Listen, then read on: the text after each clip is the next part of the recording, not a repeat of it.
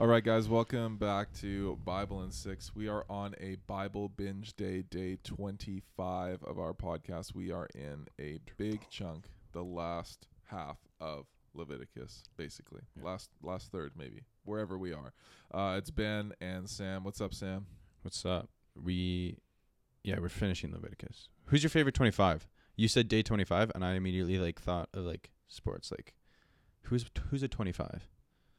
Dude, 25's a gross sports number. Yeah, it kind of is. Hey, I don't know. who wears 25 that you would honestly cheer for? That's I tough. don't know. I think Jimmy Butler might have worn it once, because he usually likes to go 23, 20 something. Maybe. Best athletes who wore number 25. Yeah. Vince Carter. Oh, come on. Phoenix How did we Suns. not think of that? Well, I mean, with the Phoenix Suns. Okay. He didn't wear that all the time. That's good. Yeah, because 15 with the Raptors. Barry Bonds, number 25. D. Rose with the Pistons. That's true. Richard Sherman, Seattle Seahawks. This is a conversation that only a few people will care about. Yeah, this has nothing to do with Leviticus, but it is day 25. Yeah, everybody. Yeah. Sammy Sosa with the Texans. We're on day Vince Carter of Bible Binge. Texans, not the Texans, the Texas Rangers. Duh. Yeah, everybody else. Mark McGuire with the San Diego Padres. Ben, Didn't even know. what have you thought so far about Israel's journey through to Sinai? Just trying to rescue us from the sports references. He brings up the sports and he brings us back. We're 2 minutes in, people, and we've gotten nowhere. What have I thought about their journey so far? I mean, since our time in Exodus, not much has happened. There's been more of just God declaring things over his people, the things that he'd like them, that he desires for them to do. And there've been a couple little stories here and there. But so far, what we've found is that the people are still, there's a lot more information download. So it's essentially if you think about it, this is the best, modern day kind of comparison. If you decide to move to a new country, and some of the people listening have moved to a new country, you go through this kind of screening process, and you have to learn about the nation and learn about all the new laws and the things you have to do. You got to get driver's licenses, and you got to have addresses, and you got to learn the national anthem and the provinces and stuff like that. They go through this, whatever, for lack of a better word, the kind of a rigmarole, so that you understand what the country's all about, the things we value, all that kind of stuff. Can I maybe try to interrupt with a different idea instead of moving to a new country? What my mind is thinking of is when I was young and I would go to a friend's house, and the way they worked their house was just so completely different. And I would go to put the dishes in the sink or something, and then the mom's like, oh, actually you can put that in the dishwasher, or a set dinner time is 5:30 instead of 6:30, and just everything is different, and to relearn those customs as well, rather for people who maybe the country analogy doesn't relate to. I don't know. Yeah, if that's totally. helpful. Yeah, definitely. I think that was just a macro version, and yours is a micro version. Yeah. So those are my thoughts. Those are your on thoughts. That question. Yeah, I like it. Funny enough, I was doing a little virtual hangout with some friends, and we were talking about the Bible and preaching on the Bible, how there are some, I guess, underrated or overrated books of the Bible. I don't know if that's the right word to use, but it just seems that preachers will lean towards one book or another when they want to preach. And a lot of books get forgotten about, and it often ends up being a lot of Old Testament books. And then the conversation kind of shifted to be, what are some books of the Bible that we really don't like or we don't want to read? We'll just kind of skip over it. And all of us unanimously agreed we would not want to read Leviticus. And then I started reading Leviticus, and I was going into it. Yeah, I was going into it with this mindset of I just got to grind this out, and we'll do whatever we can to get through this, to get the Bible in 6, and there's more healthy habits that are going on than just reading the Bible, so I was like focusing on those. And man, God did his God thing where I say something and then he just shows me how wrong I am. And Leviticus is crazy. Like the stories in it that I just like didn't understand, or like what's going on that I didn't fully understand, reading this time through just like blew me away. Like how serious Leviticus actually is on the holiness of Israel as a nation. In 6 to 7, and I'd be interested to see how much it says in just the book in general, but in chapters 6 to 7, I counted it, and it says the word holy, or like holy place, 12 times, and that's in just 2 chapters. So I was thinking like another book title instead of Leviticus could just be like holy, because that's what it's all about. Holiness of the people, holiness of God, how to be holy, and what it is like to live holy, like why it's good for you. So why do you think that people in general, because I think I would agree that there's kind of a stigma or a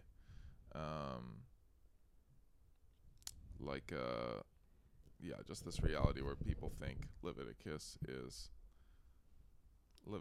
just this not super fun thing to read. Why do you think that's kind of a unanimous thing?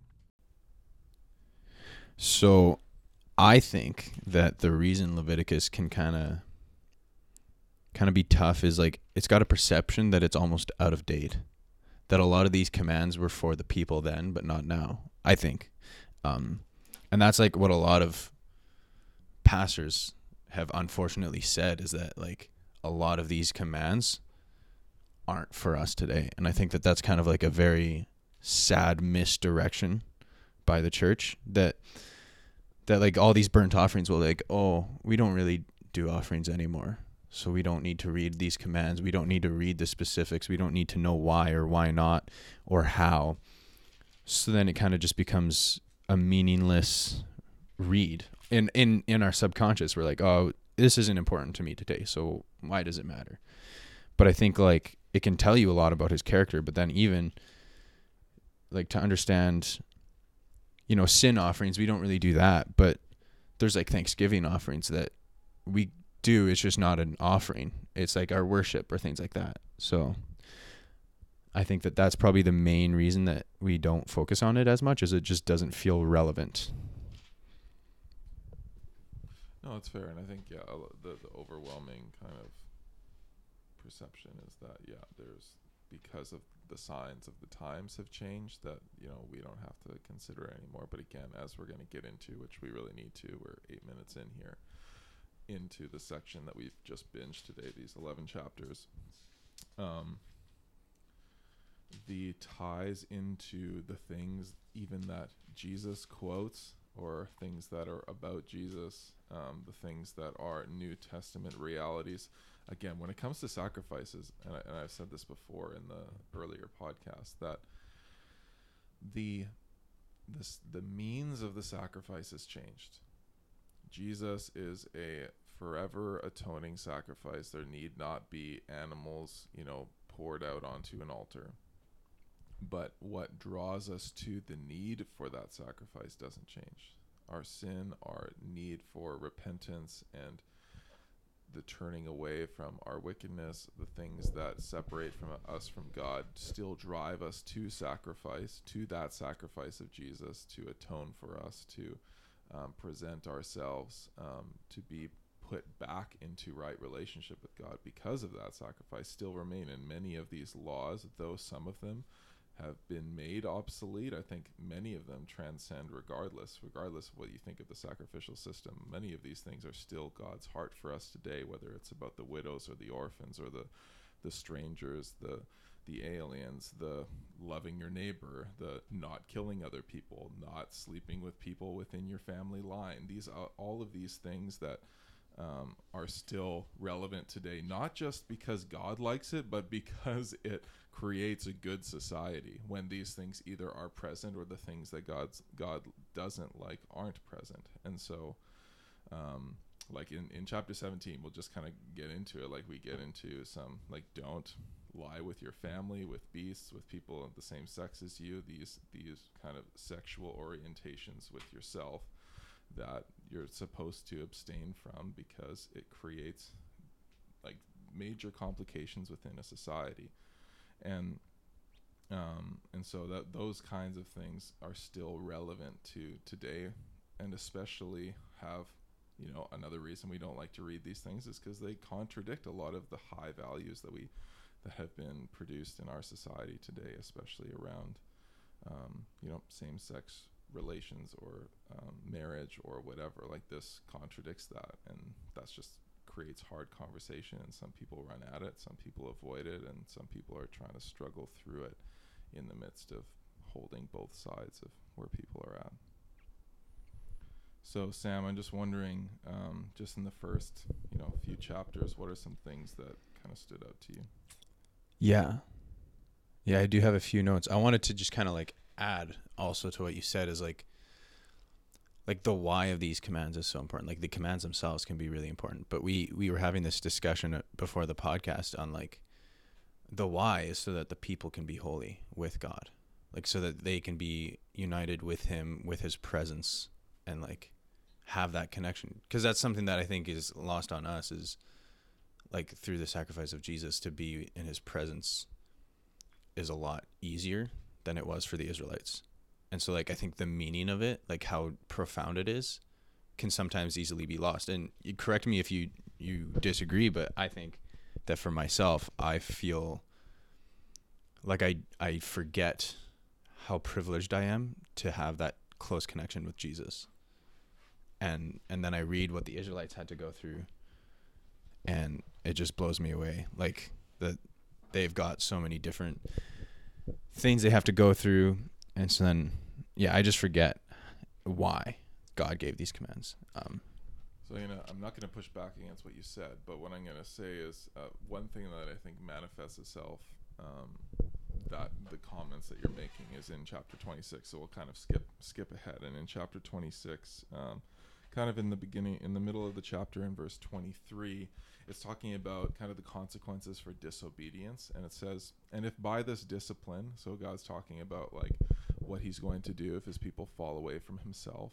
If by this discipline you aren't turned to me, but walk contrary to me, then I will also walk contrary to you. And I would totally agree that Jesus is far more accessible in any moment to us today, but I also think he is just as easily inaccessible when we are disobedient, when we are going contrary to the way that God is desiring for us to go.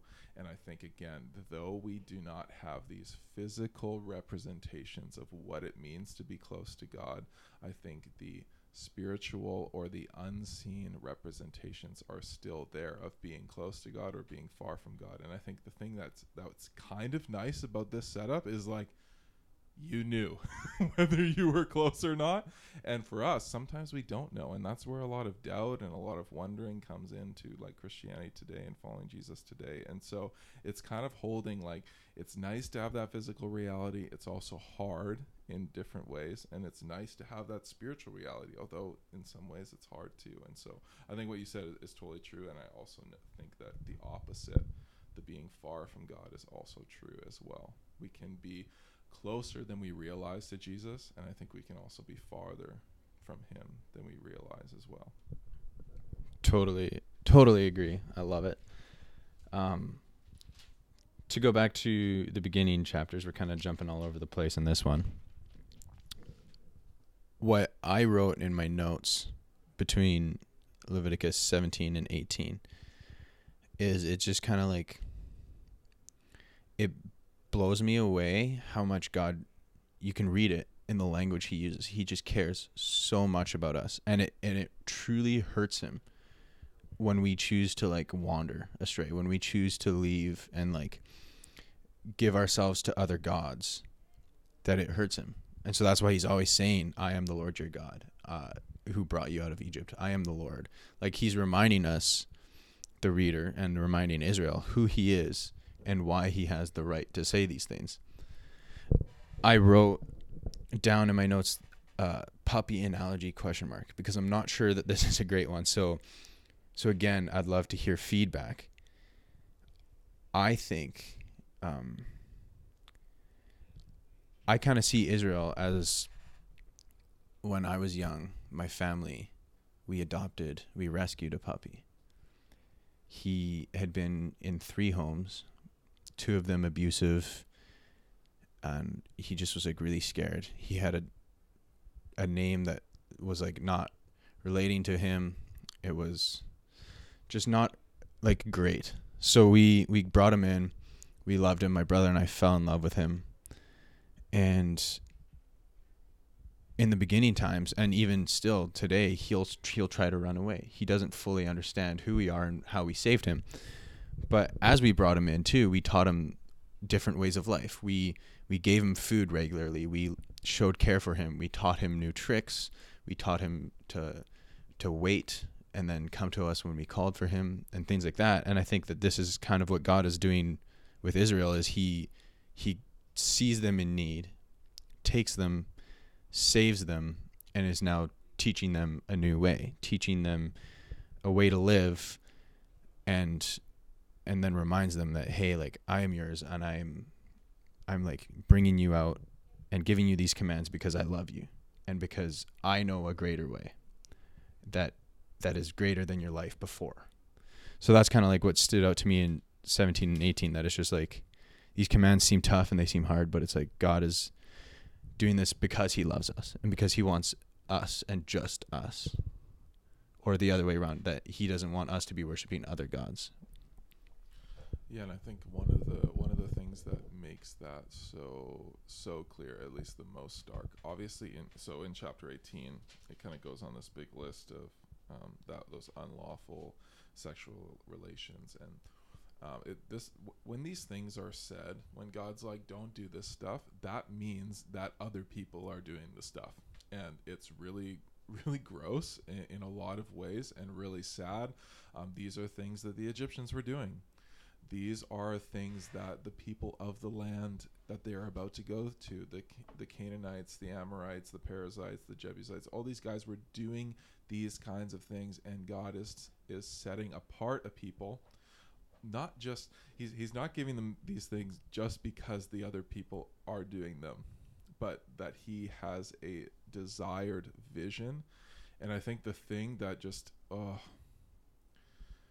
kind of fires me up and makes me so sad at the same time is near the end of chapter 18, where it just talks about just child sacrifice, and then in chapter 20 the consequences, or what the people of Israel are supposed to do with people who offer their children as sacrifices, specifically to Moloch, which is one of the gods of the Amorites. And it's sickening. And unfortunately, many of the other things that are mentioned in here like don't really sicken us in the same way, but they're still like terrible in God's sight. But this one just kind of frustrates me the most, and it's unfortunate because this is something that's practiced by the kings of Israel in the future. In 1 Kings 11, Solomon builds and sacrifices to Moloch, and you can assume that was something that he did. In 2 Chronicles 33, the king of Manasseh, or I can't remember the name, also sacrifices his children. It's that specific, sacrifices them to Moloch. And this is the desire of God, of that you see in Jesus's life and ministry, that the kingdom of God is for little children such as these. God has a high value of young people, the innocent, the moldable.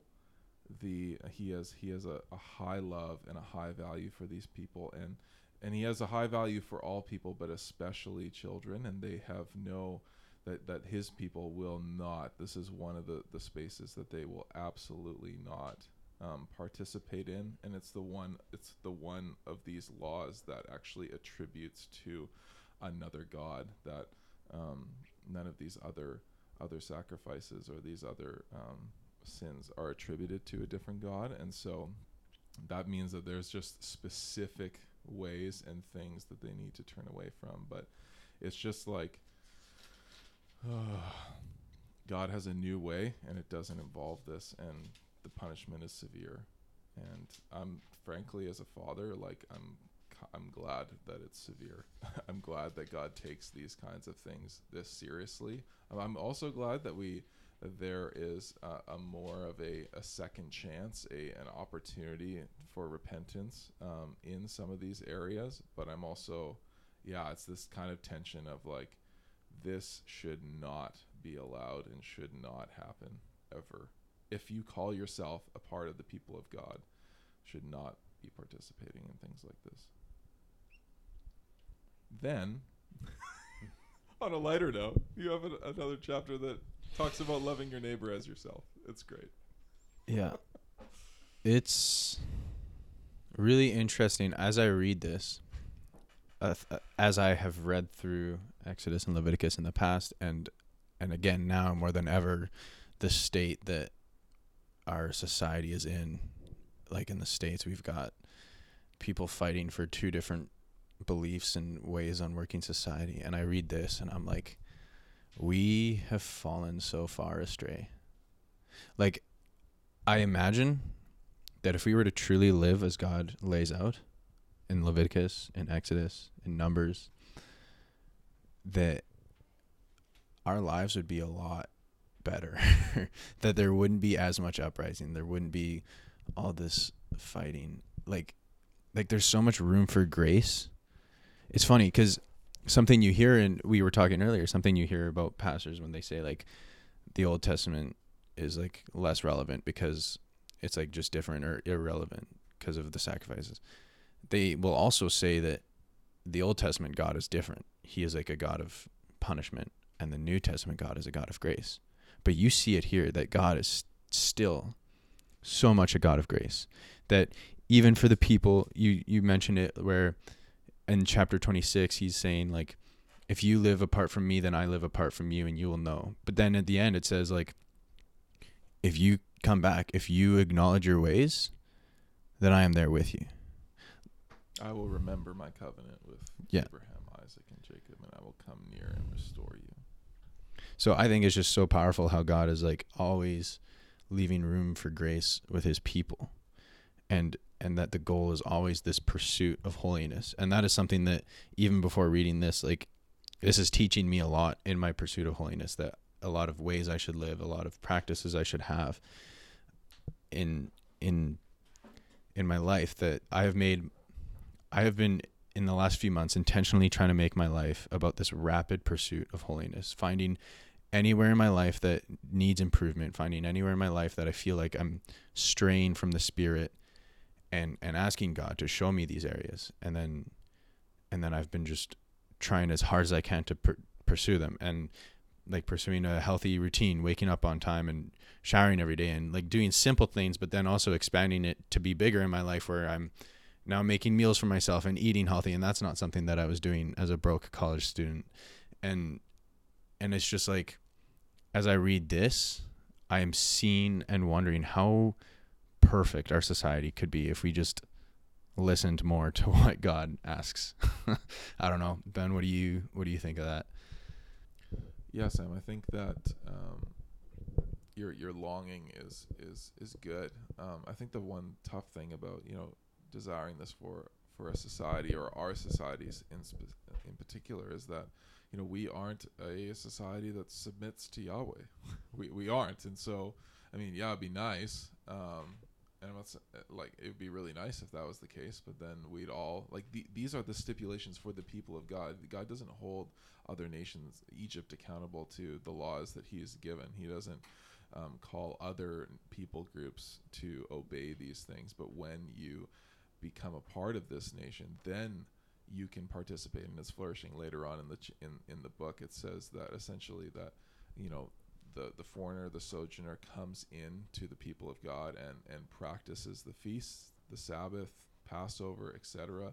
And if they want to follow Yahweh, the men in their family are circumcised, and they are a part of the people, and they partake in the blessing of the life that God has set out.